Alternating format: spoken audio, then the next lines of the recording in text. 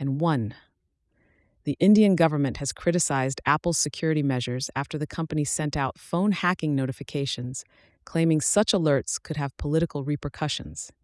India is demanding explanations from Apple. 2. Sales of the Apple Watch Series 9 and Apple Watch Ultra 2 have resumed in the United States following a court's decision to temporarily halt a ban related to a patent dispute over ITC's blood oxygen reading technology.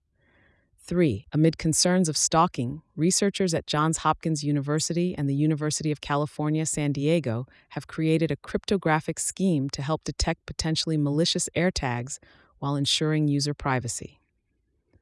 4. Apple is making a strategic move to enhance its presence in the gaming market by bolstering the Mac with advanced hardware, gaming-focused software improvements, and developments in Apple Silicon.